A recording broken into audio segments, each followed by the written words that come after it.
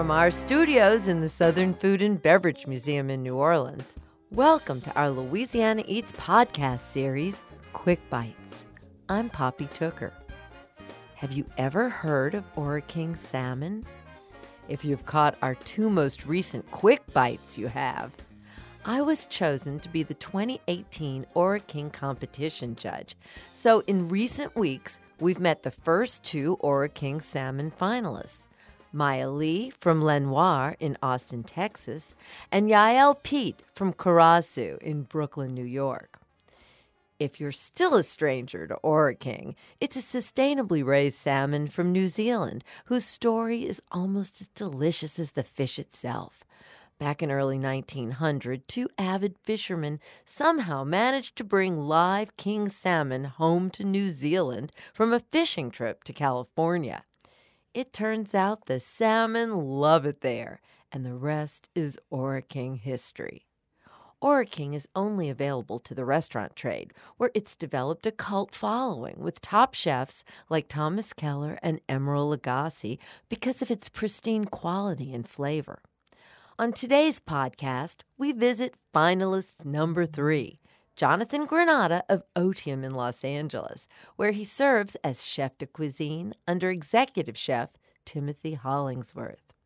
Jonathan caught Timothy's attention during the years he worked his way up from commis to line cook at Thomas Keller's famed French Laundry in Napa Valley. Timothy tapped Jonathan to be chef de cuisine when he opened Otium, a fine dining establishment with a casual atmosphere connected to the Broad Museum in downtown Los Angeles. I was a bit apprehensive going into the third tasting of my judging assignment. You see, the paperwork I received from Ora King listed 5 dishes instead of the single dish I'd judged from each of the previous contestants. Despite the disparity, I was instructed to judge the 5 dishes as one using a 110-point scoring system. Entering the airy, beautiful space that Otium occupies, I found Jonathan intensely preparing for his salmon marathon. He began by showing me the piece of art which inspired his dishes. He'd had a friend help construct a collage of photos from the lives of Anthony Bourdain and Paul Bocuse, whose lives and work have been a career-long inspiration to Jonathan. Here's what he had to say. It honestly, the idea for this dish came to me within 10 minutes, because the first thing that I thought of when I heard art, and everybody thinks maybe music, poetry, things like that, but mine was my career, the career, culinary, people like that. So, I mean, it's an artistic form in its own, and what people have done, I mean, we have to eat every day. And so when I thought of art and culinary, I immediately remembered, because it wasn't that long after they had said the inspiration should be art, that Anthony Bourdain had passed, and then Paul Bocuse for that.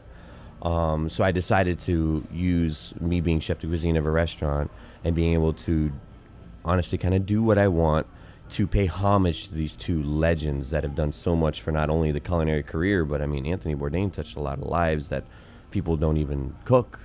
Anthony Bourdain had a lot of people that, if you had social media and you went onto Instagram after Anthony Bourdain passed away, everybody was posting about it, not even being in the industry. So I decided to take 2 pictures of Anthony Bourdain, 2 pictures of Paul Bocuse, and one of both of them to kind of create a roadmap of my career. Now, every story is true, and all of this is completely heartful. I'm not bullshitting anybody when I came up with this. It just honestly just so happened to fall into place, and it was honestly an eye-opening thing when I was kind of mapping it out, and I was like, wow, this is they really had a big influence on my career. So the first picture I started with was of Anthony Bourdain smoking a cigarette. Everybody knows he was big on smoking cigarettes. And one of the reason I wanted to go to the French Laundry was I saw the YouTube video of Anthony Bourdain going to eat at the French Laundry and Thomas Keller canceling out his cigarette break to make him a Marlboro Red Custard so he wouldn't have to leave his table. And I thought that was the coolest thing, the attention to detail, the creativity of it. And when you watch the video, he immediately blushes when they tell him that. And he's like, oh my God, this is so amazing. You look like a little kid. This is so cool. I'm so embarrassed, but wow. And it was just me going, man, I want to go work there. That's so cool. I want to think like that. So actually, it was that little glimpse of the French Laundry that you got through Anthony Bourdain's eyes that actually led you to aspire to work there. Absolutely. That's 100% correct. So I created the dish that was kind of nowhere near better than Thomas Keller's, and I would never try to compete against that, but I wanted to do something also inspired off of tobacco. So I did the confit salmon with tobacco leaf, and then I smoked plantain puree with tobacco leaves, filled it with Frito brick, and then did burnt onion ash with it. It was remarkable. I have to admit, I had a little trepidation because I was a little worried about the tobacco thing and how it might work or not work, but you nailed it. It was beautiful and it was delicious. But that wasn't all. Then what happened? Now, after knowing I wanted to go to the French Laundry and thinking about cooking, now the next step was being in culinary school, and then everybody talking about Anthony Bourdain, and now I started looking up more pictures of him, and there's this one iconic picture that's set with me of him, and that's him pulling the wine cork out of a bottle of wine with his teeth while he's holding a saute pan in the air. And I remember being in culinary school, everybody thought it was cool to pour wine and set it on fire, and oh my God, look at me, I'm cooking with fire. Even though that's not the case nowadays. It's not actually good. It actually tastes kind of gross. Not gross, that's the wrong word, but yeah, there's a better way to do it. But it was that picture that made me that made me want to like to create this dish, and so I used that wine, and I created a dish with Beurre Rouge, which is a red wine butter sauce, and then I took Ora King salmon belly and confit it to make it very soft and just like very, very textural, and then did over the top, because the salmon was soft, I did raw cauliflower florets, dried Niçoise olive, frisée tarragon, and fried potato, and then I served it with a cauliflower puree that was really thick and just made with nothing but butter and cream, and that dish was to pay homage to a picture that kind of makes me think of Anthony Bourdain every time I see it. Butter and cream, two of my favorite words. But that was not enough. There's more. So now I made myself to the French Laundry, and staging there. And my first day staging at the French Laundry, I got absolutely murdered, and it was just in over my head, and I had no idea what I was getting myself into or the level of talent that was there. So after my first stage, I decided to go see a movie and kind of clear my head, and Ratatouille was out at this moment, the movie Ratatouille. And I loved the movie, and so I went and saw it. When I came in the next day, I kind of went up to a couple of the cooks to try to break the ice, and I was like, hey, have you guys seen the movie Ratatouille? Hey, isn't it cool? Little did I know that Pixar had come to the French Laundry and put the cooks in these suits to help mimic the movements of the chef. And the Chef Gusteau is actually based off Paul Bocuse. And if you look it up, you'll see, pictures of Ratatouille with Paul Bocuse. And it was a cool connection of the movie and the French Laundry, and then the dish. And then once I started working there, we would make it once a year, and then it became a tradition of mine where I make it once a year just because I love it. It takes a lot of time. It's very heartful and soulful, so I would go buy everything at home, and I'd make it at home every year, and then I would also make it at the restaurant and serve it. So when I was thinking about dishes that I would do for Paul Bocuse, that was a no-brainer to do Ratatouille. But the way I did it with the salmon was when we would serve it at the French Laundry, the natural, what we would serve it with would be a lamb chop, ratatouille, lamb jus, croutons, and basil. Of course, that's what everyone would expect. Lamb. I don't know that anyone has seen a salmon chop before. What the heck is that? So I learned that at the French Laundry, and it's a cut of the salmon made off of the back of the neck.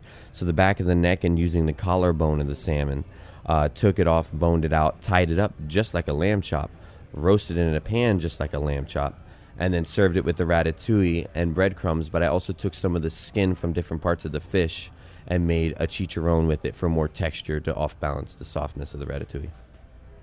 And then? And then another dish I really wanted to do to pay homage to Paul Bocuse is his poulard and vessie that he does at his restaurant in Lyon, France, where a vessie is a pig's bladder. And I know that sounds gross, but they clean it, and it's just a way of infusing like pig flavor into something. It's just like when your mom does a turkey for Thanksgiving and puts the turkey inside the bag. It's the same thing. You're just putting something in a bag to help braise it and cook it and infuse flavor, but this is using an animal part rather than plastic. And so I used a picture of Paul Bocuse showing his chicken tattoo, which I thought was really, really cool. So I used that to kind of tie in the chicken and the vessie. But since salmon can overcook and salmon's not chicken, I decided to use a different part of the salmon that could be cooked like that. So I took the tail part of the salmon and Frenched the bone and took the skin off. And then to add more meat to the fish and more fat to the salmon that's already fatty, I covered it in truffles, wrapped it in caul fat, and then stuck it in a bag with a salmon jus that I used by smoking the bones in our grill at Odium, and then put inside the bag carrots, mushrooms, and more truffles. That was a real showstopper. That beautiful, beautiful balloon of deliciousness. It opens, it goes on the plate, and gosh, whoever knew that a salmon could resemble maybe an ossobuco? Yeah, it's very, very cool. I liked it a lot. We've done it a few times at Odium. I really like that presentation a lot. I love the smell especially, and the guests really, really love it. It's not easy to do. It's very, very technical because the vessies that you get, they sometimes bust open.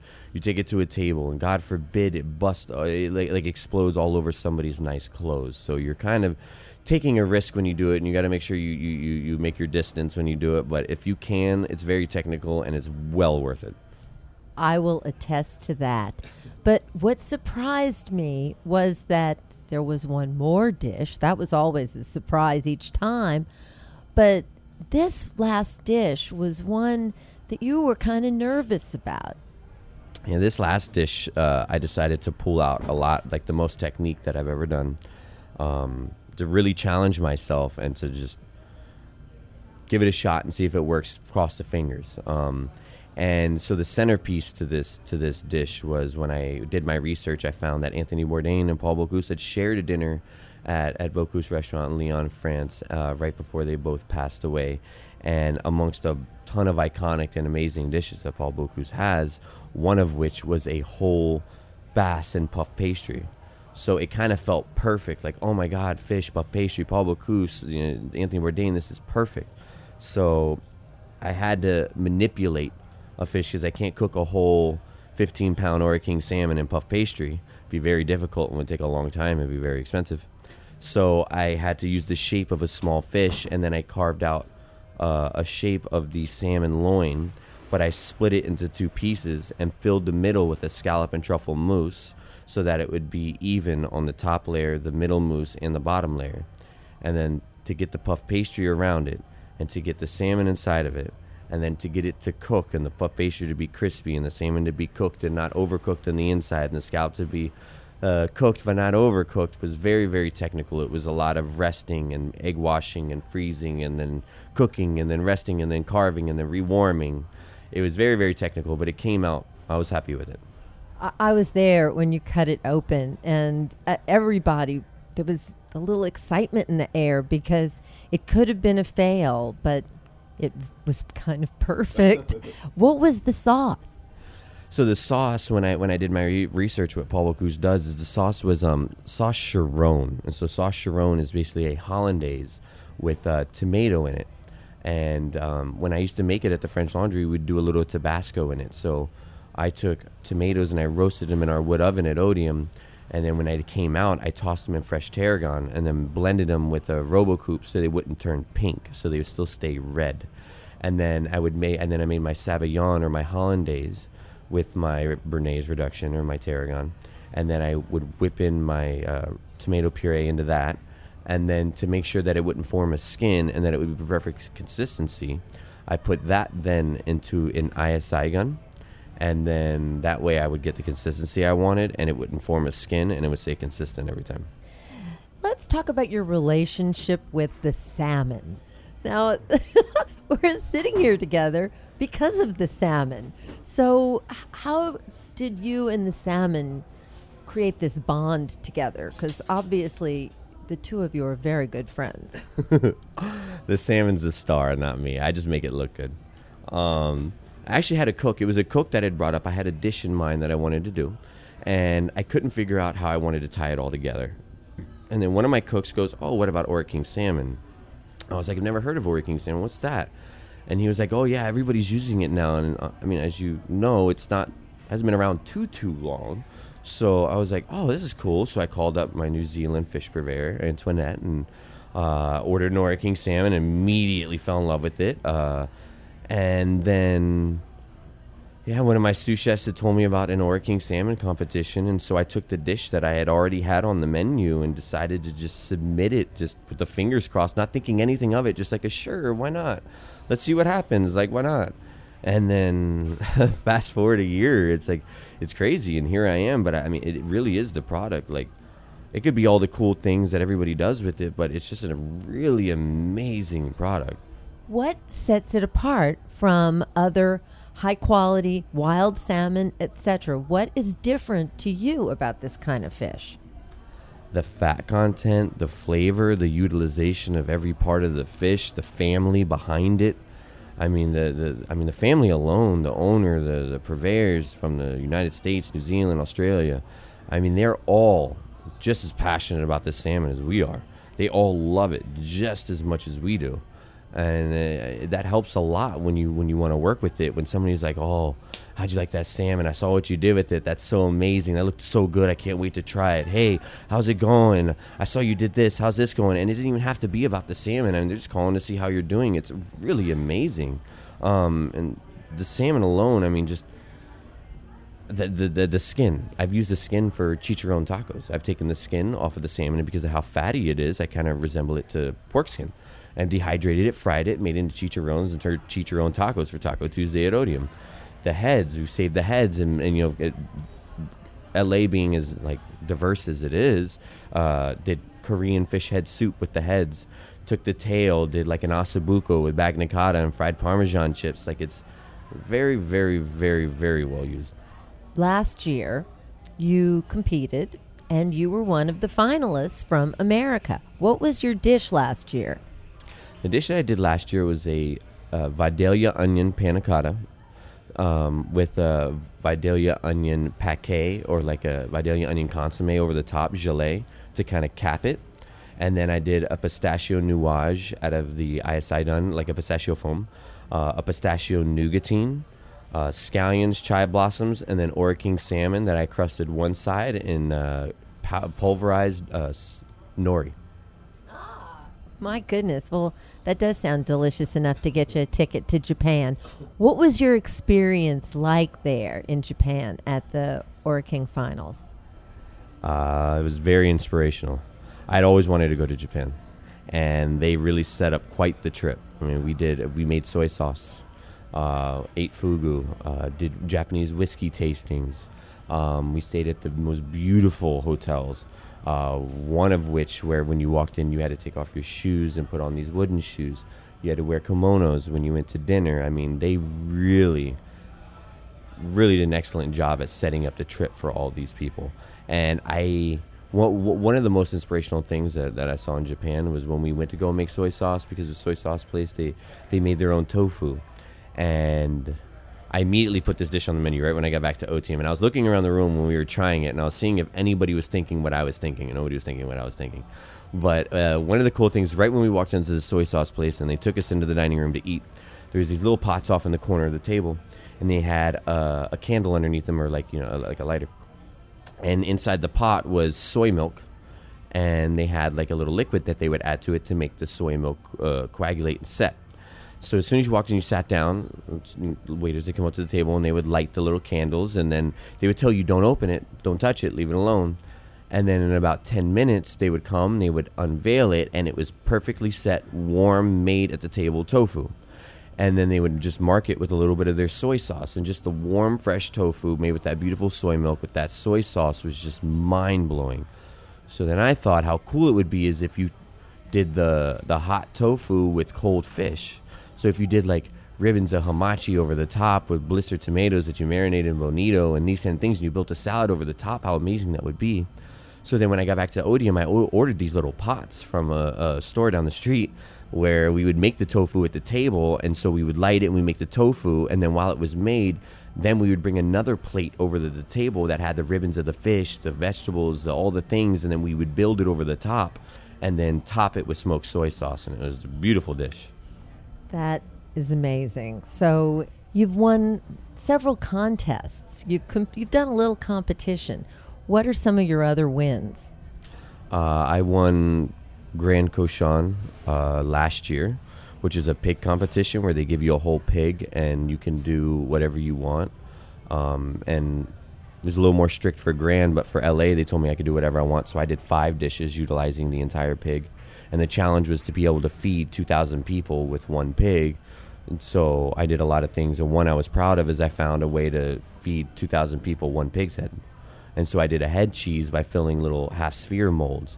And so I cooked everything separately and then diced everything separately and then took the head and made consomme and then spiked it with Pedro Jimenez vinegar and then suspended everything with gelatin and then set them in these little half sphere molds. And then when I popped them out, did a little like persillade and mustard on underneath it to eat like a charcuterie bite. So I think when I won LA, it was just showing a lot of technique and just utilization of the product and showcasing the farmer and the pig and where it came from. And then Grand, when I won, was a lot more difficult because I had the same amount of people, but 100 pounds less pig. So that was very difficult, and I had to use every single part of the pig, but it came out very, very nice. And since they said I could only do 3 dishes, I decided to pair each dish with a different beer. Everybody wanted to pair, their dishes with wine or like a Corona or something like that. But I thought it would be funny and cool to cross them both, so I did ciders or sours. And then I wanted to showcase the city I was in, where I was coming from, and my background. So I did a French beer, I did a Los Angeles beer, and then I did a beer from Chicago with each dish. Very cool. Okay. So one of your takeaways from last year was becoming an Ora King ambassador. And there was a very, very special fish that you got to showcase as a result of having that distinction. Tell me about that fish and that event. That fish is amazing. The fish is called Tai salmon, and I try to get one a month. I tell them I want one a month, but they're very rare, and we got to share, so I get one like every other month. But it's, if you thought Ora King salmon was the Wagyu of salmon, this is even better than that. It's a 30-pound fish or more, so it looks like a small pig. So every time I get it, I treat it like a pig, like I did with Cochon. I use different parts of it for different things. But when I got presented to showcase this fish for the West Coast, they told me that the people they were going to invite were going to be chefs from all around the city. They were also going to invite the fish purveyors, since these were going to be their main suppliers. And so when they said that, I thought to myself, oh, so you're inviting chefs in the city. Well, those are multiple different cuisines. There's Mexican chefs, there's French chefs, there's Italian chefs. So I did a different cuisine with different parts of the fish. I did a chicharron taco with the skin for Mexican. I did a salmon blanquette with the loin for French. I took the shank and did an ossobuco with bagnacotta and fried Parmesan chips for the Italian. I took the bones and the head and I did fish head soup for Korean, or for Asian, for Korean. And then for Japanese, I took all the belly and the toro, and I did a sashimi with like Tokyo negi and beach mushrooms and then like a nago glaze, and then did it over the top of an ice block that also had the salmon presented. Jonathan, you are a freaking rock star. Why are you a chef? How did all of this begin? My mother, I could say. I'm the youngest of 6. So while all my siblings were out doing sibling things, I was left at home because I was the youngest. So I just hung out with mom, hence why I'm a mama's boy. So laundry, all those kinds of things come second nature. So did you cook with mom? I did. And my background is Colombian and Irish. My mom is Irish, but she took after my dad and his mother, my grandmother, with Colombian cooking. So growing up, she made a lot of Colombian food. So kind of, I think, sparked the creative culinary drive. And where was this growing up happening? Orlando, Florida, unfortunately. I have to say unfortunately. No, well, the land of the mouse. So tell us why you qualify Orlando with unfortunately. They're mass chain restaurants. And especially when I was 18, there wasn't really many artisanal restaurants or chef-driven restaurants or people that came there to open restaurants. It was more just fast food, Olive Garden, Chili's, Outback, which, don't get me wrong, I still love. There's nothing wrong with that every once in a while. I'll go hide out there in a corner by myself sometimes. But Okay, so, you're 18 years old. Why did you decide to choose a life in food? When did you start working professionally? What was your first restaurant job? I decided to move. I decided to cook probably when I was 14. I knew once I found out the term culinary arts and what that meant, then that's when I knew I wanted to do that. I went to Le Cordon Bleu in Orlando just to check it out, but I didn't like it that much. And I had an aunt and uncle that lived in Atlanta that offered me a place to stay and to go to culinary school, so I moved out there to go to culinary school. And then from there, I met a chef that had worked for Thomas Keller and Eric Ripert and Danielle Boulud and all these chefs in the early 90s. And so he was my ticket into the French Laundry. And who was that chef? How did you meet him? His name was Pano Keratosis, and he was the chef de cuisine of a Buckhead Life Group in Atlanta, Georgia. And he became very fond of me just because of my passion and drive. And after I proved myself to him after 2 years, he had made the phone call to Thomas, which had Corey Lee call me to set up the stage at the French Laundry. And I was 20 years old at this point. Well, that's kind of a charmed thing to have happen. So you must have been terrified. And I imagine, had you ever been to Northern California or California at all? Tell me about that first experience with Thomas Keller. That was, I had never been anywhere besides Atlanta at this point. So Florida and Atlanta. So even just going out there to hang out at the French Laundry was my first time out on the West Coast. And then I remember I got there a day early, and I went to the French Laundry, decided to circle the property and look around, and it was just very, very, very intimidating. And it just actually made my nerves even worse. Like, I didn't sleep that night probably because of that. And then I actually didn't get the chance to meet Thomas Keller when I staged because he was out of town because he travels a lot. But nonetheless, I got the experience for sure. And so how long was the stage? And then eventually you get a job there? The stage I did was only a week. And I was told by Corey Lee that the stages had to last 3 months. And that was just a tryout to see if you could get the job. So he made an exception because of the recommendation I had from the chef in Atlanta. But I didn't get the job right away. So after my week of staging, I had to do a tasting. And again, I'm 20 years old, working for some chef, my first chef, and still in culinary school, so I knew nothing. And he hit me with rabbit for $3, rack, kidney, loin. I mean, of course he would. It's a high-caliber restaurant. They expect a lot. And I failed the tasting, obviously, but he liked something in me, saw something in me, so he offered me a job at Bouchon, in which I took later. And then I would use one of my 2 days off every week for a year and a half to stage at the French Laundry to get my foot into the door, and that's how I got into the French Laundry. Tell me how that goes. So you get in the French Laundry. Where do you start? What's the position? Tell me about what that early time was like actually working there. It must have been pretty thrilling. Did you pinch yourself every morning? Yeah, I think it was more the sous chef pinching me in the morning.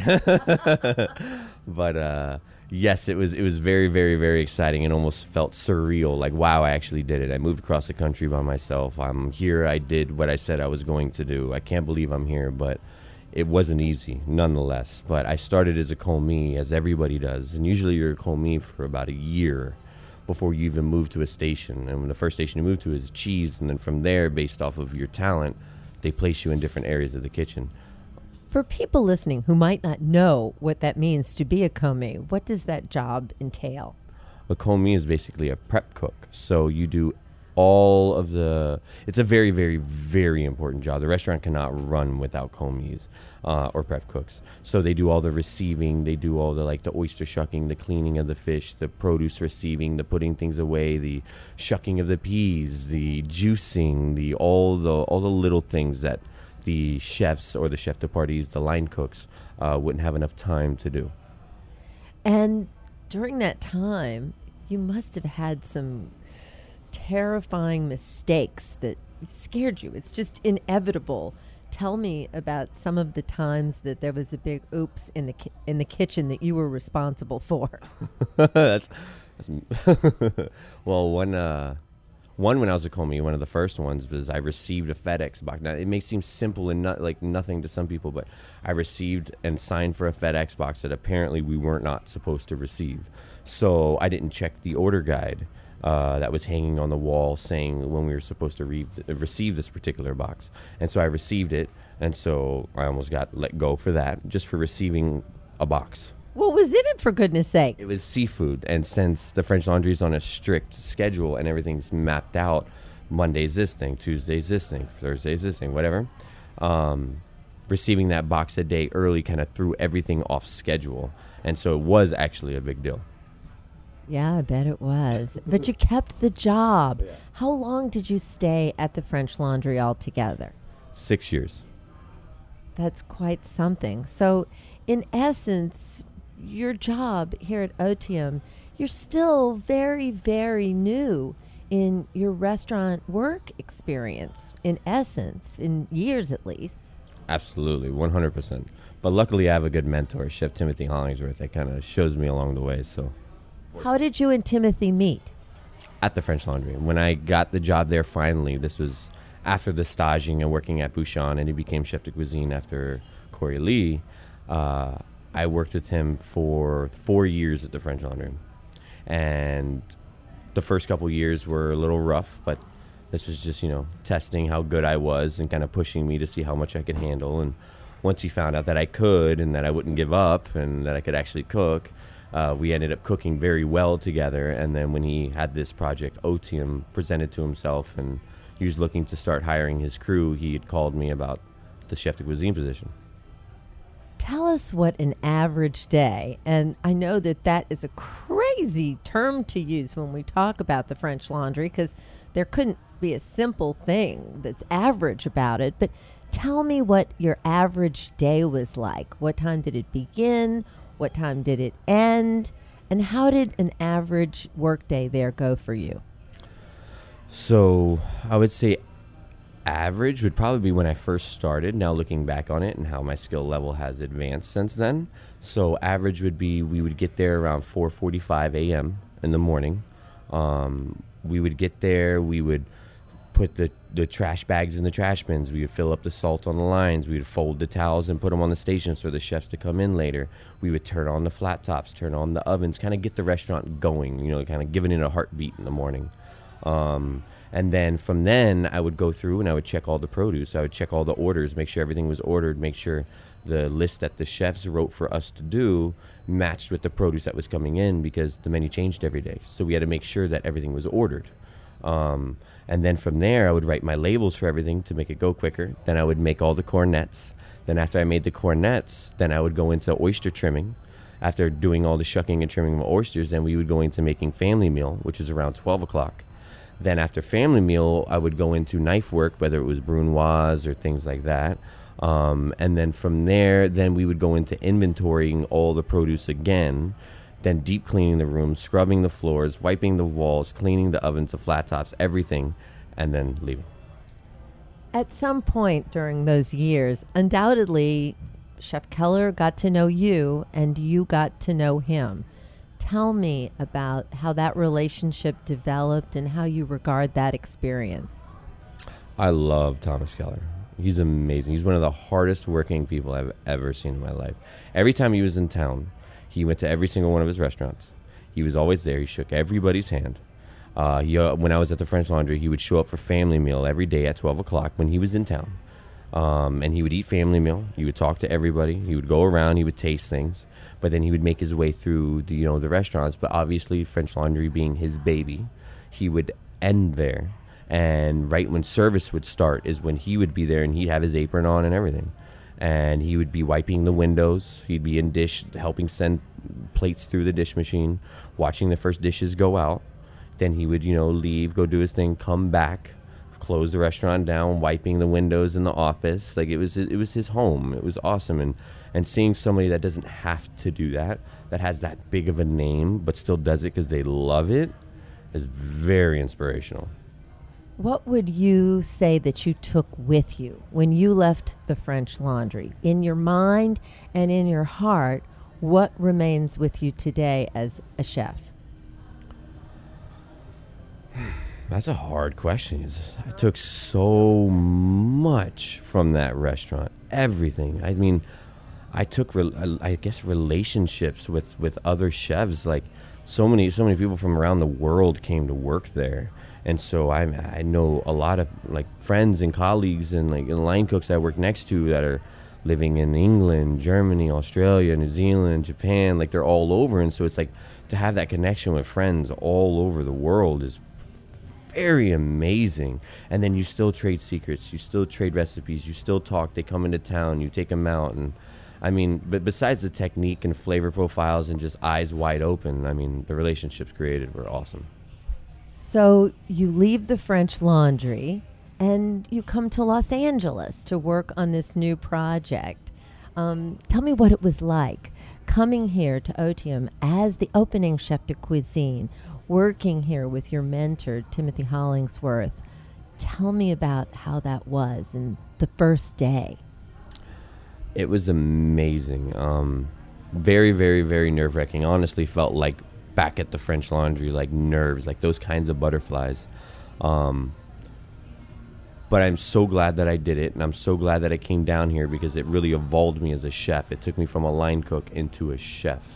And again, I had never been a manager at any restaurant before this point. I've never been a sous chef at any restaurant before this point. I went straight from a line cook at the French Laundry to chef de cuisine at Otium, and thank Tim for actually believing that I could do it, because I didn't know if I could at the beginning because I didn't know anything. But with his guidance and everything, I mean, I am where I am today. But I mean, it's pretty amazing working with such an amazing chef, Timothy Hollingsworth, and everything that he did for me in the restaurant. It's incredible. Well, you know, management in a restaurant, in the kitchen and the front of the house, it all starts at the top. So how do you manage? What do you do to make sure that this is a happy and a healthy workplace? Because I must say, there sure is a happy vibe in here. So what are you doing, Jonathan, to both create and nurture that? Showing the entire staff that I actually care about them and that they're not just an employee. Gaining respect from everybody was definitely hard, as you can imagine. If in any restaurant, when they change chef de cuisines or anything, a lot of the staff leaves. And when everybody got hired here, they were under the impression that they were going to be with Chef Timothy Hollingsworth more than they were for me. But as any chef de cuisine, you work with the chef de cuisine a little more. And so I had to prove myself, and I had to pull out a lot of tricks that I had learned at the French Laundry to kind of gain respect. And then once I gained that respect, then I showed them that I respected them. And this place, I'm trying. Tim and I are both. We're not trying to train cooks. We're trying to breed chefs.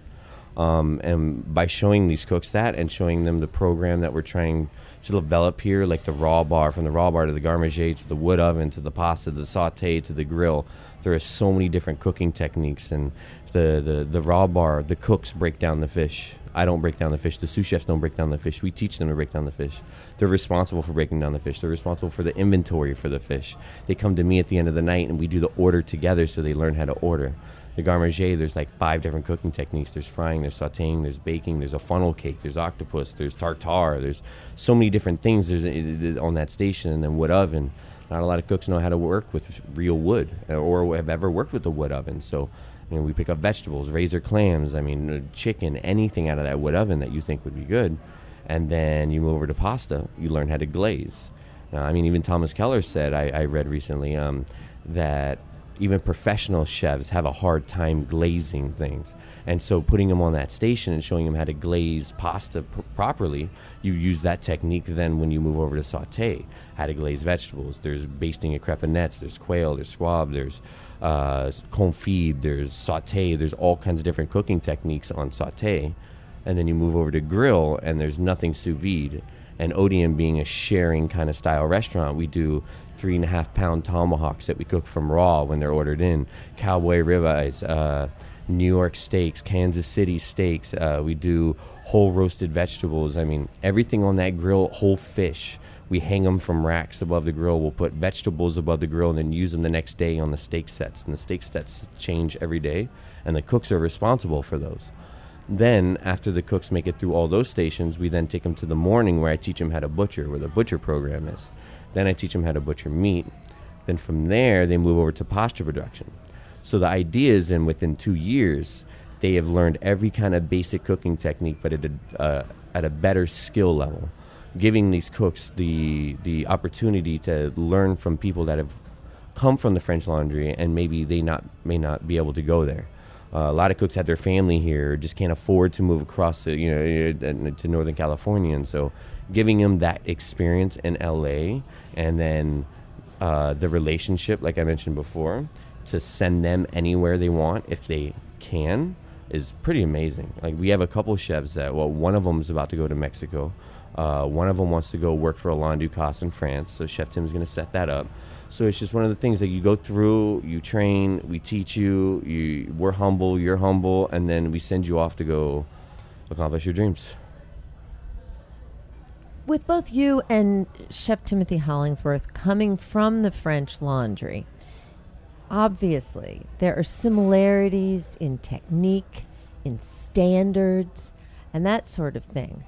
What would you say is the taste of Otium that you all have developed? What is there a signature dish here? What's the taste? There's a few signature dishes. I guess you could say the taste maybe comes from Chef Tim's wife is Middle Eastern, and I know that had a big influence on his culinary career when he first moved to LA. And right when they got engaged, I mean, he was immersed into a whole different world of cuisine that he had never really gotten to do before. I mean, we've done falafel, but I mean, we've learned a lot of different cooking techniques. And what was very special is a lot of people that leave the French Laundry still do French Laundry food. They don't know how to cook anything else. So it was very cool to see us open this place and do nothing that was similar to the French Laundry. And I mean, we had multiple cuisines on the menu, and sure, we had some French things, but it was never anything that we did at the French Laundry. So Taste of Otium, what I'd definitely say, I mean, there's multiple cuisines, but I mean, I know Jonathan Gold actually put it best. He said that Otium is almost like we're trying to reinvent like how Americans eat every day. I mean, you think about it, you wake up, you have, let's say, a breakfast burrito, and then for lunch you have a pizza, and then at night you have Italian or like sushi or something like that. Our menu, it kind of looks like that. There's Japanese dishes, Middle Eastern dishes, Italian, French, Spanish, Mexican. It's all over the place. I mean, Otium's kind of very ethnic. What are your life goals? I mean, shoot, you keep kind of hitting the mark at a pretty early age. How old are you? 32. So where do you envision yourself in 10 years? How about that stretch? In 10 years, hopefully still cooking. Hopefully still cooking? What do you think's going to happen? Well, no, I say hopefully because as you grow in the industry and as you open more places and restaurants, you kind of get pulled away from that, and it becomes more a business aspect, more paperwork, more mentoring. I mean, mentoring is part of the cooking, but I want to make sure I still schedule myself to be in the kitchen. I mean, when we start expanding, Tim and I. So in 10 years, hopefully I see myself running multiple properties and still scheduling myself to cook on the line from now and then. So yes, I'd like to be 42 and still cooking on the line. And what does the work in that kitchen, what does it give you? Happiness. To be completely honest, happy. I'm completely at home and comfortable in when I start cooking.